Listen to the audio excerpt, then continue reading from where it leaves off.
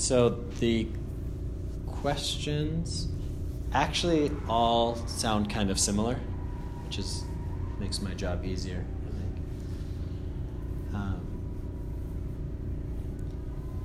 So I think I would simply start off by saying, in the practice of meditation, I wouldn't focus on kind of the right or the wrong way of doing things. I would more focus on, am I feeling more relaxed or not?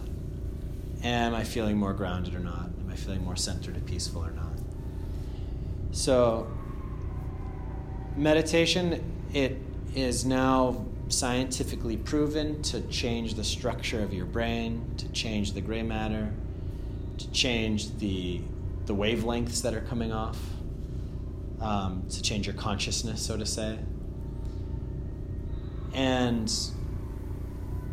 it is also shown pretty directly that the amount of time that you invest in meditation directly affects how much of a change you'll see. So there's a really easy practice one can do, which is called the 10 breaths, where you just close your eyes, you breathe fully in, you breathe fully out, and then in your mind you just say 1, you breathe in and out, and you say 2, and you just take 10 conscious breaths. And that's really sometimes enough just to shift your presence, to ground you in wherever you are. Some people I know have watches that every hour there's an alarm that it beeps, so every time the alarm beeps, they take those breaths, which is called the drop method, because it's just like drop by drop. So throughout the day, just these little drops of meditated, mindful space. So answering the question directly, there is no amount of time that one should meditate, or even, I wouldn't even say an amount of time that is recommended. It really depends on what one wants. So I've found that when I sit down to meditate, it's a settling process, that you start to kind of marinate in the silence, you marinate in the inactivity and in the quiet, and it slowly starts to shift you towards peace. There's days where I can get into that state pretty easily. There's days that I would literally need an hour of just sitting for the mind to slowly just calm down, get in place. I often would say something like 15 minutes to people as a daily practice, just to begin with. And also, if you're meditating and it's been 15 minutes but it's still going great, then just keep going. You can always meditate longer if it starts to feel good. And I think specifically for classrooms, the practices that I've done with students have tried to catch the students where they are and then bring them also into a deeper place. So if they're students and they're really seeing there's a test and they're anxious, which means their bodies will be tight and everything will be, right? It's always possible to have them stand up, maybe like breathe, reach up, breathe out, reach down, shake it out, kind of let out some of that nervous energy, even be a little silly, And something that brings body in with it, because it's also, interestingly enough, scientifically proven that when you are using your body, it actually expands your ability to remember things. So I would even imagine if you had groups of kids that were doing some mindful breathing and stretches and movements before a test, they would score better than another group that didn't. Just because it kind of opens up the brain a little bit, it gets you out of your head a little more grounded, and then actually you're more present for the test itself.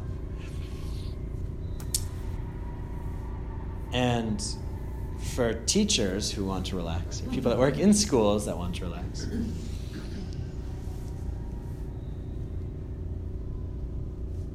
there is also always something like maybe going outside for a couple minutes and just taking a few breaths in the fresh air, getting out of the class, getting out of the energy that you're in. If you can't do that also, right, when there's no students, I always love just shaking out, like really just shaking out your body. It's something I learned through yoga, was that our body stores a lot of emotional and mental tension a lot of times. Even if your mind feels okay, your body will have tension in certain places, and that tension will continue reflecting back to your mind that there's a problem, that there's something to do, something to fix. So sometimes just by opening up and stretching out the body, the mind gets the signals that, oh, it's okay, everything's okay. So, I never underestimate a good stretch. Stretching and breathing and bending down and just letting everything hang down and breathing. But if you want to have an accelerated method of meditation, this is something that I haven't taught in a while, but I used to practice a lot, is that when I would often sit, I would sit down and I would feel the space around me, and then I would just smile.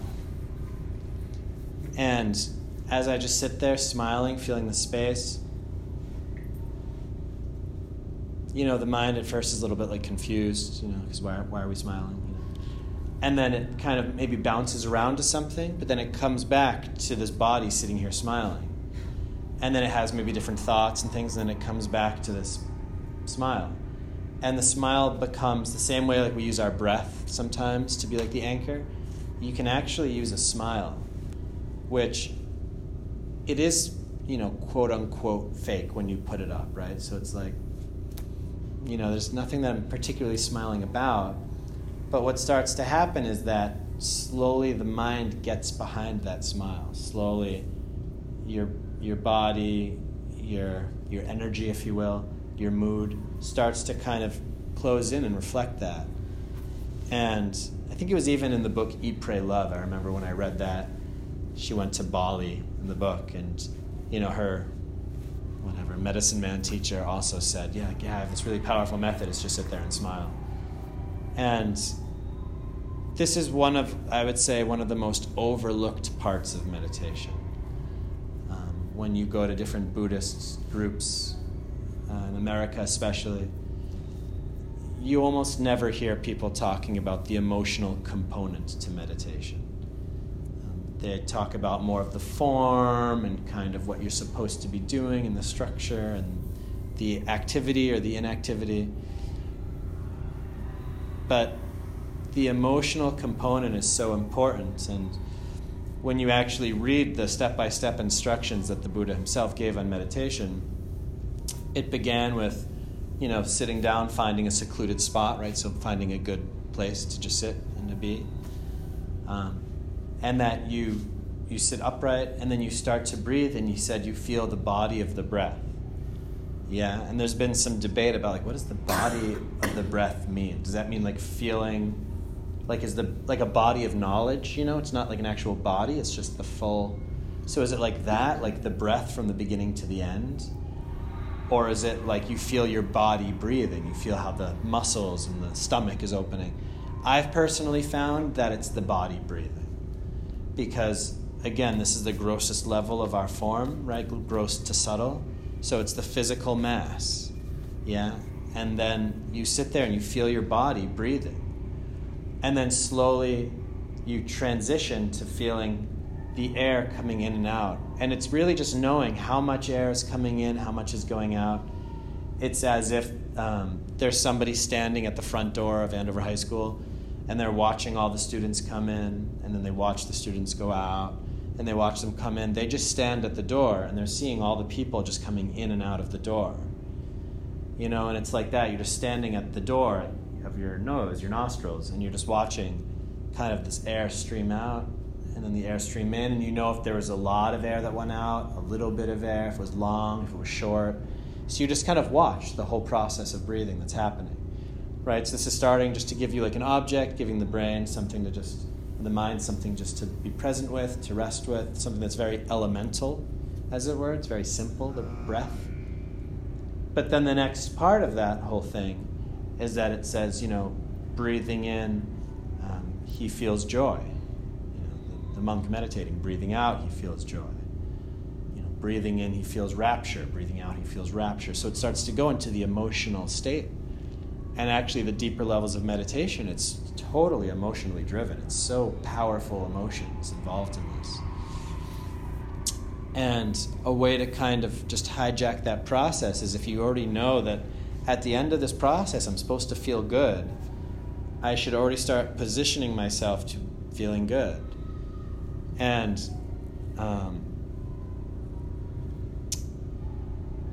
if there's already so much stuff going on inside of our minds, we're already kind of in weird emotional places. So I have done a lot of work in schools, and I was for a month a teacher. So I was a Spanish teacher at Doherty for a month. And it's a lot. I mean, it's just so much. And for me, especially, and I was like a substitute, right? So I came in I was like a long-term sub, so to say. And it's crazy to receive all of these students.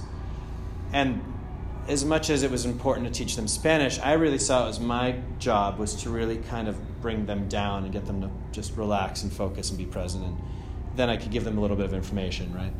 But I almost felt like I was receiving this group of kids and trying to kind of gel them into like one unit and to kind of get them to be present and to be here.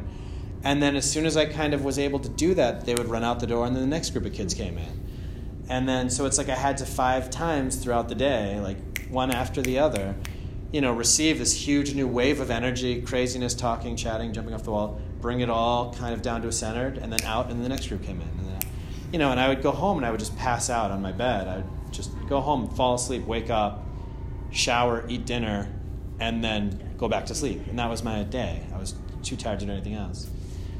And I personally, in the classroom, then realized this is not sustainable. So I then started setting harder boundaries in the class, and I was like, if we talk out when you're not allowed to, you have to go outside. And I started really setting down some rules.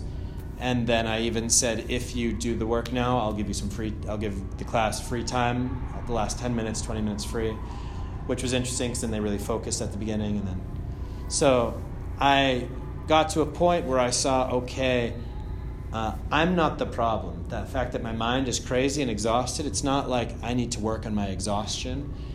It's that I have to learn how to control my class better. That was like my realization for that. And this for me simply goes back to meditation and life are very much entwined. So if you're sitting down to meditate and your mind is really crazy again and again and again, so a lot of people, they come, right, and they ask me how to meditate, and they say every time I try to meditate, I just start falling asleep. And I say to them, that's because you're exhausted. That's the way that you're living your life is exhausting. You're exhausting yourself. So when you sit down, you start to fall asleep.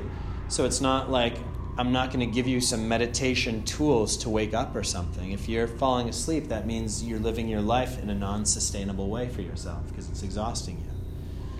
And same thing could be said if your mind is overly restless, if it's anxious, if it's depressed, if it's whatever's going on, and you find that state going on. Meditation, it allows you to start to see that stuff and slowly start to work with it and create some space around it and be with it and allow it to kind of sink in deeper.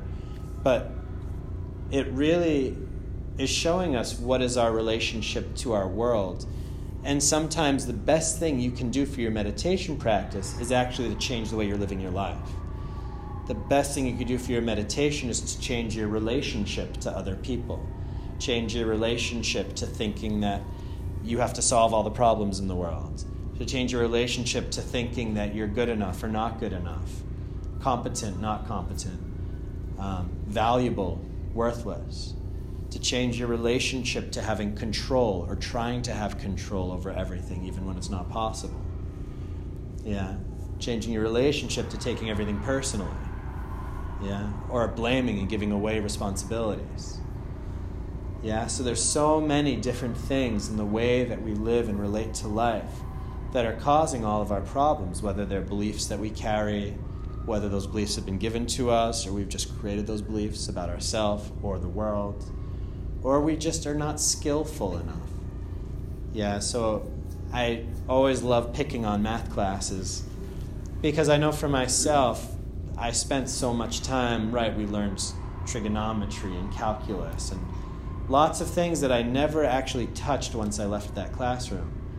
And I have always thought, wouldn't it be cool to have a class that's just called emotions? And I even actually thought it'd be cool to have a class called death, right? So it's a whole class, and that class is just we sit and we journal, we talk about death, we look at death from different cultures, we do a death meditation, we could go to a cemetery, we could, just like things that really belong to life in a more holistic way and bring those into classrooms as like an actual class, things that for the rest of your life, this will inform your understanding of the world or yourself. But we don't learn that stuff. You don't ever really learn in school, right, what to do when I'm angry. How does one deal with anger? How does one deal with sadness? What happens if you feel neglected? What happens if you feel like you're lacking connection? Yeah, we're not taught any of this stuff. Now some of that's coming into the schools, but we're not really taught a lot of that. So we're kind of grown-up people, but we're super underdeveloped in so many normal human ways. So it really has to be a combination. It has to work together. So our practice has to really support our daily life, but also our daily life has to support our practice. And sometimes if we're like super hectic and everything's crazy and stressed out, take a couple breaths, relax, but then also really look and say, practically, how am I causing this? What can I change about my relationship to this situation? And there's some really cool practices that involve breathing in a situation and then breathing out peace. If you're in a room and that person's angry, breathe in their anger and breathe out peace to that person. If there's a situation that's tense, breathe in the tension and breathe out the resolve. That there's ways to combine the meditative practice with the situations that are around you. Yeah? And I think this creates also a bridge. And you can even do this with yourself. If you're stressed, breathe in the stress, breathe out the peace. Yeah, we want to do it opposite. I know we want to breathe out the stress and breathe in the peace, yeah? But actually flipping it becomes much more powerful because then you're not running away from things anymore. You're not pushing things away. You're actually pulling in the thing that you're fighting against and realizing I can hold this. And as you start breathing out peace, it starts actually shifting the whole situation. Yeah. Whereas you could breathe out the stress as much as you want and breathe in the peace, but at the same time, you're just building up a huge ball of stress around yourself then. You come out of the meditation, it's just sitting there waiting for you. Yeah. But it becomes almost like an alchemical process, right? Transformative. You're breathing in the things you're trying to get away from, and you're breathing out that what you want. You're sending energy out to it.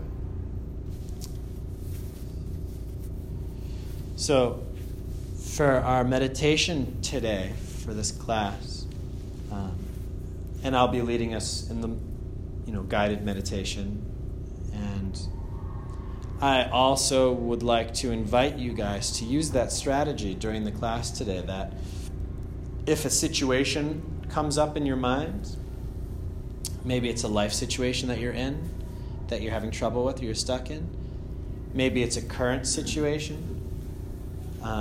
Maybe even if you're sitting here and you feel like a little bit of pain or a little discomfort or restlessness, and maybe you feel something that you feel trapped with and in, and you moved your leg a couple times, it's not working, or you tried to adjust your back and it's not working, or you tried to sit up or breathe, it's not working.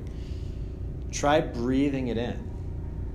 Maybe if you feel stress or anxiety or unsureness, or something comes up in your mind from your family or your workplace or the world, try breathing it in and then breathing out peace, breathing out resolve, breathing out kind of like, like an openness to it, or what would the word be, kind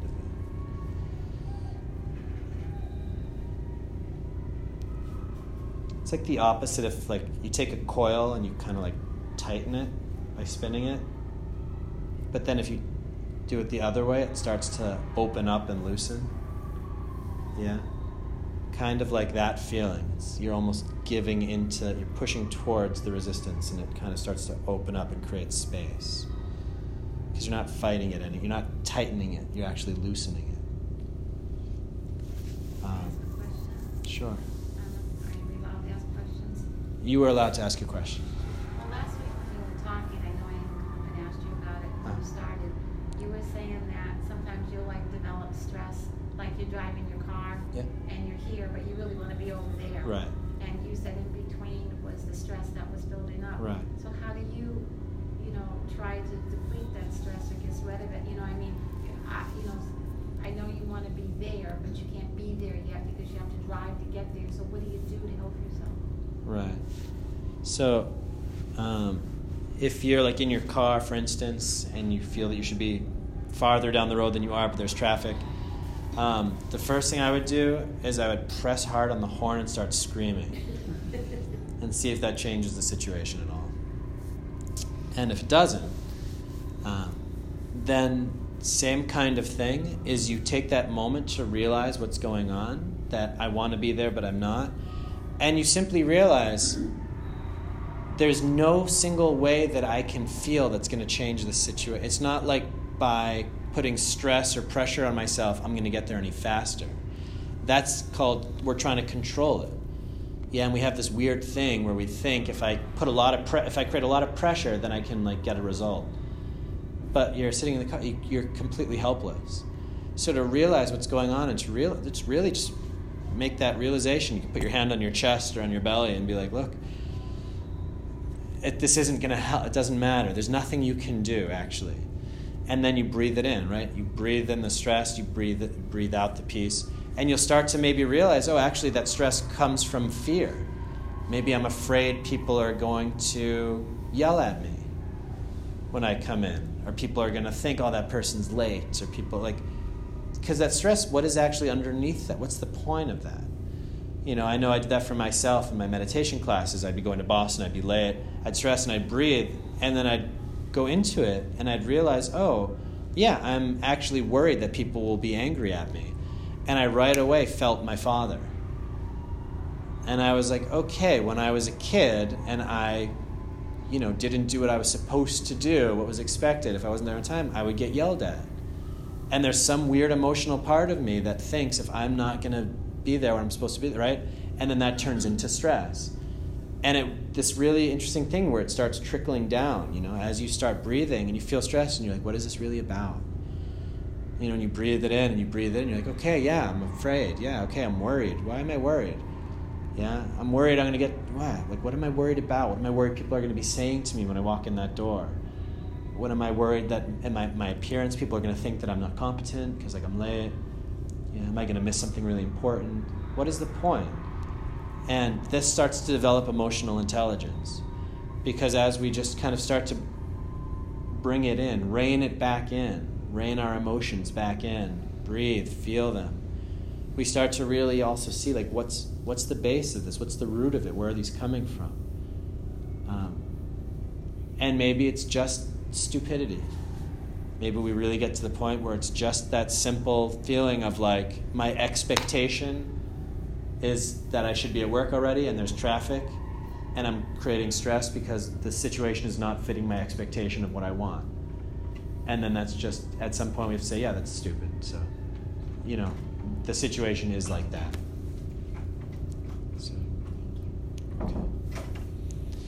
So, yeah.